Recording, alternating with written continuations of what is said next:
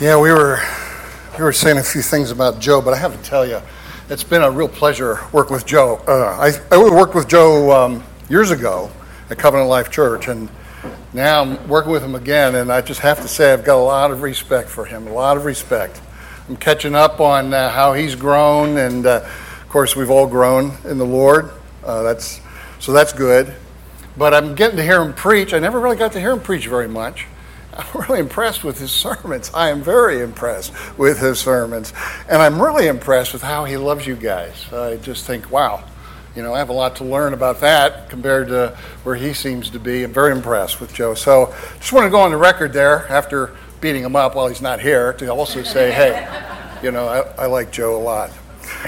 We're talking about transformation nowadays here. What we're doing is we're giving one sermon on a subject that seems to be in a lot of our minds, even if we're not aware of it. So just take, for instance, 3 stories. The Ugly Duckling. Do you know, how many people know the Ugly Duckling story? Yeah, okay. Some of you. And Cinderella. Well, you all know that one, right? And Scrooge. Sure. Now here's 3 stories. They're each one of them about transformation, if you think about it. And I believe that the reason we're fascinated by stories about transformation is because there's kind of a secret longing we all have for personal transformation. And that's the subject that I want to talk about today. That's the big idea. Now, I call that the big idea, and I have it underlined there in case any of you want to use these notes. Some people like to take notes, and so I have these fill-in-the-blank exercises here so that you feel like you're back in 5th grade. All right, so you can fill in that blank there. God's goal for you is personal transformation. That's the theme that we're going to be zeroing in on. But now if you think about it, the Ugly Duckling story and the Cinderella story are a little different than the Scrooge in a significant way. See, the Ugly Duckling story is about this, swan egg. A swan's egg ends up in the nest of a duck with the other eggs. And so they all hatch, and then this baby swan grows up with the other ducklings, and he doesn't fit in. He's awkward, he's big-boned and gangly, gawky. But then he grows up to be a magnificent, beautiful swan. Yeah, that's the story. Okay. And then there's Cinderella, similar. Marginalized by her stepsisters, her mean stepsisters, reduced to scullery maid. She's got elephant in the elbows and red hands from working all the time, and she's transformed into this beautiful princess. Okay, right. What's different here? What's different with Scrooge, right? Think about it. Scrooge does not want to be transformed. Scrooge thinks he's fine the way he is. And so the fates, whoever's in charge, have to send him 3 ghosts to get his attention. And they do. They're able to do that. He needed a major shakeup to see the way he is. But when he did get that major shakeup to see the way he is, then it dawned on him that he does need to be transformed. It's an interesting idea, isn't it, when you think about it? And literature, by the way, is filled with these themes because this is who we are. We all have a kind of a secret longing for transformation. And that's my first point here. We all have a secret longing. I say secret. It's really secret in a couple of ways. One way it's a secret longing is we don't want people to know about it. We want people to think we're just fine the way we are. And so we don't want people to know that I need to be changed in some ways. But the other way it's secret is a lot of times it's kept from us. We don't see it. We're not aware of it. There are people who say, yeah, I'm fine the way I am. I don't need to change. What are you saying? What are you trying to tell me? See? If you're honest with yourself, you know that there is a desire sort of deep inside for transformation, and yet there's that other desire which says, no, I'm fine the way I am. I'm not going to answer to anybody else. Let me give you two examples of this from the New Testament. I think these are, one's from the New Testament, one's from the Old. I think these are great examples. These are popular stories. You probably know them if you've come to church at any time in your life. You may have heard these. The first one is from John 4. This is the woman at the well. And Jesus says to her, everyone who drinks of this water will be thirsty, because they're at a well. And then he wanted a drink of water. And then he says, but whoever drinks of the water I'll give him will never be thirsty again. The water I give him will become in him a spring of water, welling up to eternal life. The woman said to him, sir, give me this water. Now what's going on here is he's engaging her in this conversation. And slowly but surely, she's revealing more and more about herself to Jesus. But as she reveals more and more about herself to Jesus, she begins to see more and more about how she needs to be transformed and how Jesus is the one to do that. It comes out in the course of the conversation that she's had 5 husbands. She's been avoiding it. She wants to talk about theology. She says, well, you Jews, you worship in Jerusalem, and we Samaritan, and she's trying to get him off the track. But he keeps bringing it back around, and finally she says, well, I have no husband, when Jesus says, go get him. And Jesus says, yeah, that's right, you don't have a husband. You've had 5, and the guy you're living with now is not your husband. And so he's able to break through that resistance. Because I'm telling you, the longing we have for transformation is a secret longing. We're trying to keep a secret from others, but we also, a lot of times, keep it secret from ourselves. We're not aware of our own deep needs that we have. I think that's a great example. And then there's another example. The example of David. He's a king at this point in his life. Now keep in mind who David is here. This isn't some wimpy guy. This is a guy who would be involved in what we today would call special ops. He was an expert warrior in hand-to-hand combat. They didn't have any other kind. And he rises to become king. He unites a nation. He has many wives. And then he decides he wants one more. And that's when he sees Bathsheba on the rooftop taking a bath. And he says to himself, invite her over. And her husband's out of town. He's a warrior too.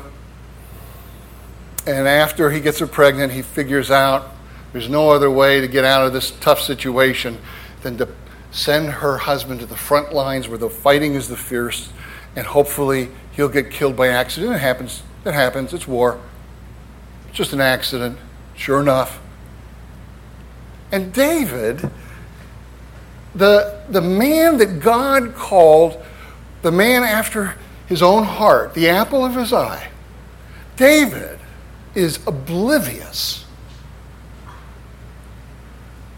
to his sin. It takes Nathan the prophet to confront him for David to realize and confess and to get down off his high horse and to acknowledge that he did this terrible thing. And then he writes this poem. You find it in the book of Psalms. You've heard this before. Psalm 51. Create in me a clean heart, O God, and renew a right spirit within me.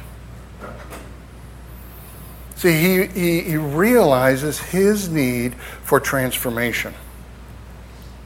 Now, it's not uncommon for any of us to have no desire for transformation. Like I said before, a very, very natural stance is to say, I'm just fine the way I am. You're the one with the problem, right?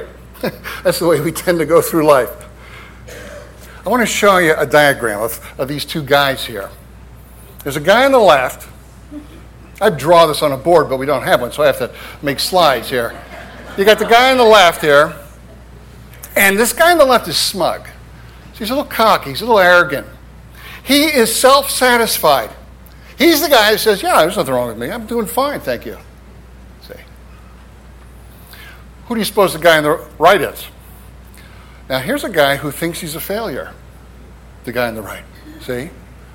He thinks he's in the pits. I'm worthless. I keep messing up. I'm no good.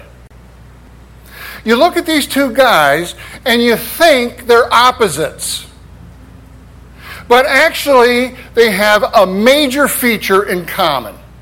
Both of them are standing on their pride.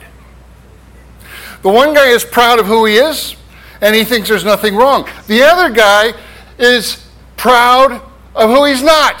He says, I should be better. And so he's depressed. It's the same pride at work in both of these people. The failure's pride is saying to him, why aren't you any better than you are? You're just a worm. You keep failing. People don't like you. You don't measure up. This is an internal motivation, this pride. But that's not all the story. There's an external motivation too, and I call that the merit system. This is what makes the world go round. You've heard love makes the world go round? The merit system makes the world go round. It starts with being a little kid and obeying or disobeying. It shows up in school, whether you get good grades or bad grades, whether you graduate, whether you go on, whether you get a degree. It shows up when you start dating people. Are you good enough for this person? Does that person think I'm good enough for them? It's all this comparisons, constant comparisons. It's how you get a job. It's how you get status and recognition. Too often, it's how you get love.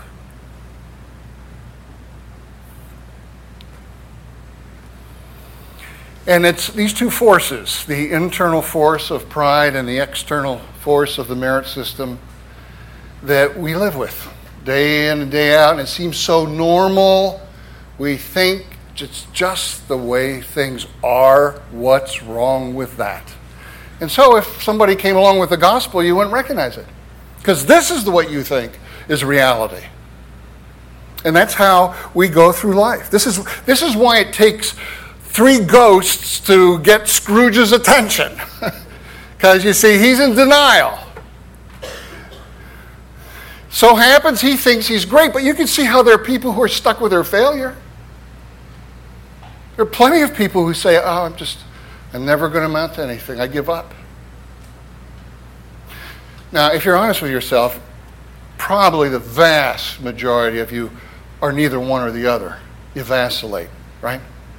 Back and forth. Some days you feel like, I got to stand up and show them who I am. I'll fix them. I'll tell them who I am. I'll show them. And then other days you go, what's the use? I wish I was dead. I didn't have to be born. And you back and forth people go in their lives between these two. Friends, this is no way to live. That's why Jesus came into this world, to tell us this. Maybe you're aware of this dynamic in your life. Maybe you're not aware of it. It's okay. If you're not aware of this kind of longing for getting out of this and being transformed, that's all right. It's still a secret to you. But you can always say to God, God, open my eyes so I can see the way things are. Show me how to get out of this rut of success and failure and pride.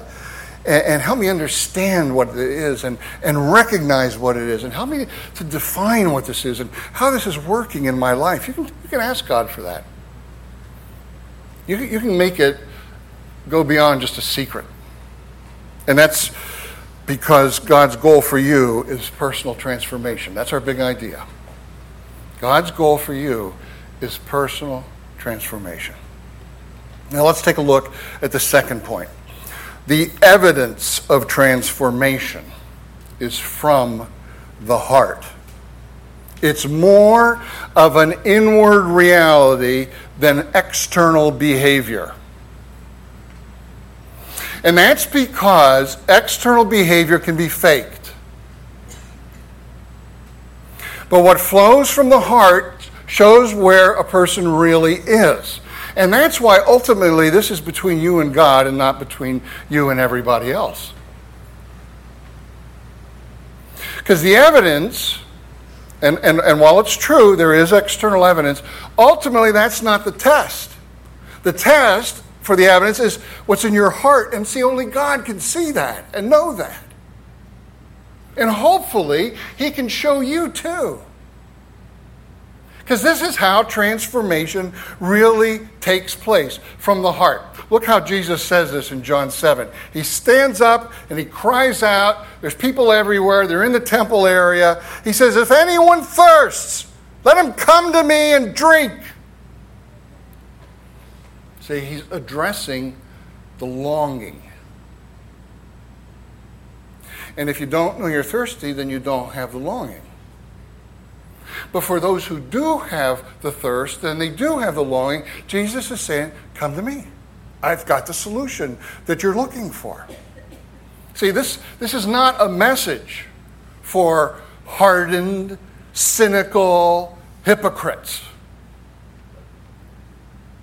This is a message for people who have some degree of humility enough to recognize their need. Another way that Jesus put it was, look, you don't go to a doctor if you're not sick. You don't need a doctor if you're not sick. And then the Pharisees said, what are you saying, we need a doctor? He goes, no, you're perfectly fine. See, they can't see it. There's nothing in their mind that has any room for personal transformation. They're just fine the way they are. Thank you very much. Now, people who are ready to step down off the pride and get out from under the merit system and find some respite from all of this labor and frustration in life, they're ready to hear the words of Jesus when He says these things. Remember where we were? Here you see somebody who has stepped down, out from under the system, off of his pride. He's now out of there. He's not cooperating with his ego, and he's not cooperating with the merit system, the two forces that drive everything. And instead, he's not, don't get me wrong here, he's not saying, there, I'm free now.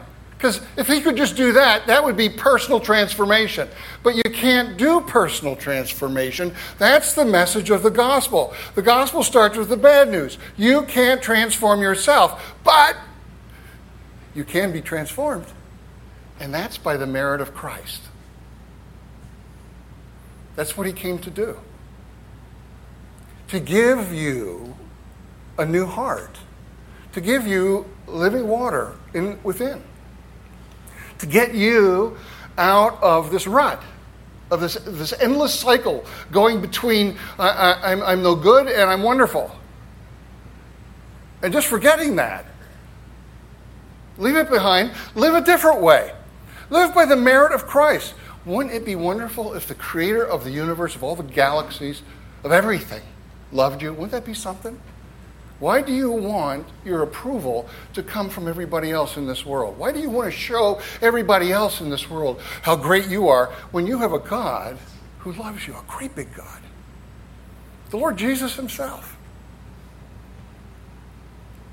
And so when you say, well, I'm going to accept the merit of Christ instead of try to earn my merit by looking good and doing those kinds of things, that's how transformation takes place. And isn't this what the transformation that you see in David too? When he says, create in me a clean heart, O God. See, he gives up. He says, I'm a mess. Here I am, a spiritual leader of the people of God, and I have a man killed and commit adultery with his wife. He knows he needs personal transformation. Now you might say, you know what, I don't want Christ's merit. And believe it or not, you're not alone. There are a lot of people who say, I want to earn this on my own. I don't want God to love me because Jesus died on the cross. I want God to love me because I'm so lovable. And I want everybody else to love me because I'm so lovable too. I want to prove to everybody that I'm really worth something. See, that's living on the left side of the screen, folks. Be aware of that. And you say, but isn't it good to have self-esteem? Oh, yes. See, this guy's esteem is coming from Christ, for what Christ did for him, for God's love. He doesn't have to look anywhere else for his esteem.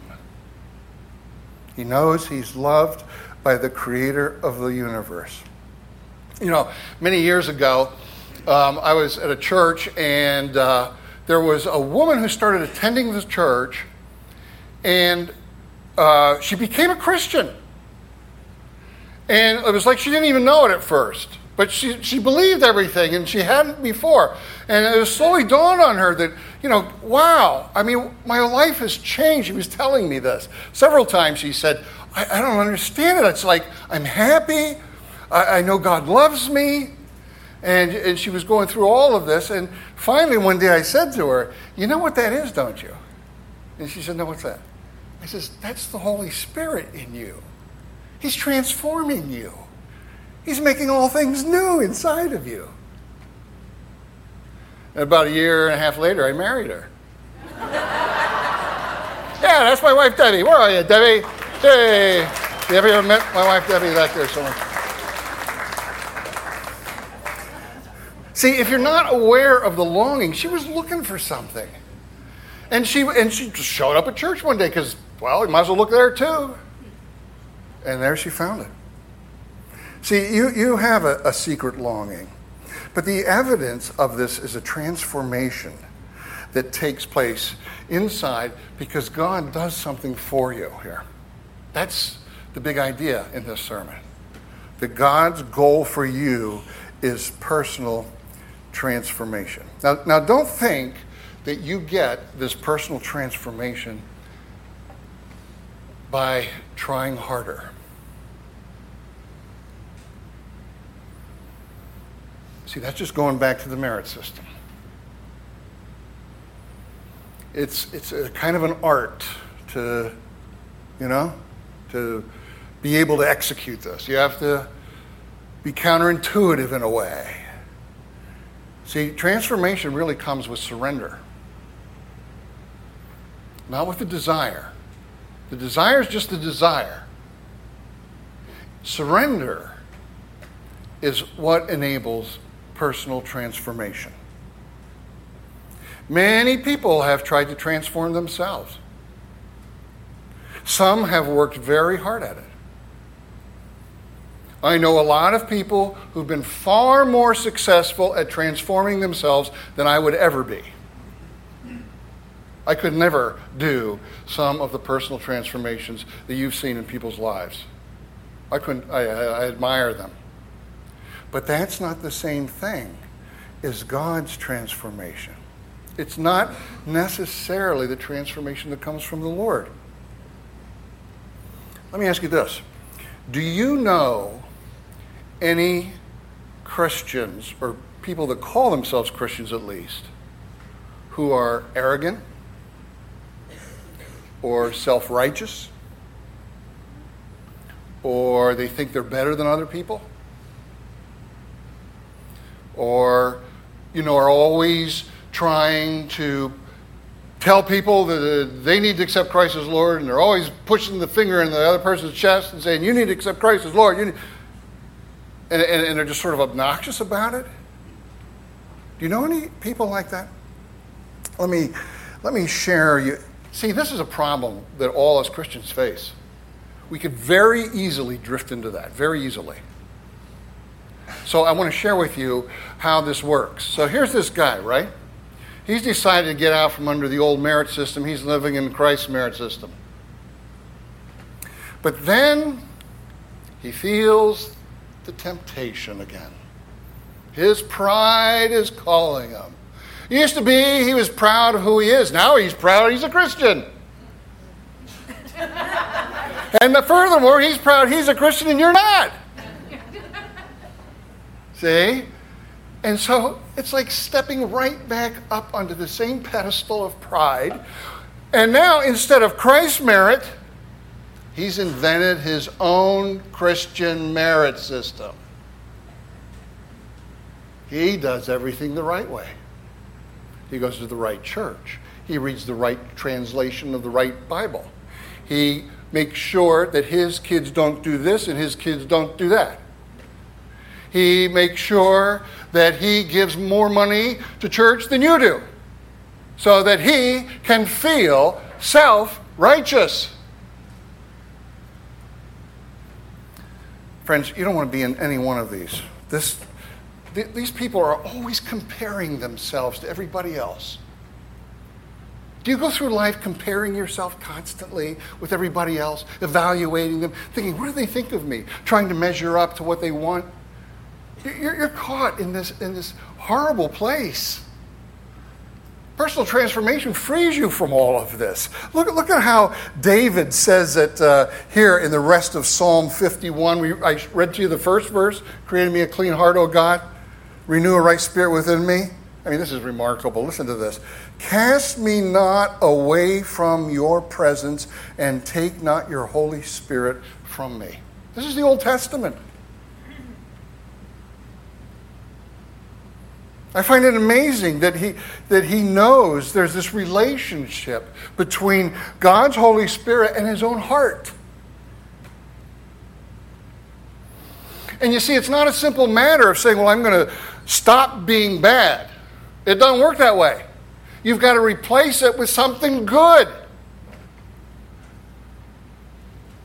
That's why you need God's Spirit. That's how the transformation takes place, right? You can't just say, well, I'm going to stop being bad. No, you got to put something in its place. That's where Christ comes in here. And that's what you see in these words. Restore to me the joy of your salvation. You know, here's a guy who knows about salvation. Oh, salvation, yeah. So we're Christians here, we're all saved, yeah. Ho-hum. No, what about the joy? What about a willing spirit? What about excitement for who God is and what he's doing in this world? You find the same idea in Ezekiel, another Old Testament passage. Look at these words. I will give you a new heart and a new spirit I will put in you. And I will remove the heart of stone from your flesh and give you a heart of flesh. And I will put my spirit within you and cause you to walk in my ways. What is a heart of stone? It's a stubborn heart. It's a cold heart. It's a dead heart. It's a heart that says, I don't need transformation.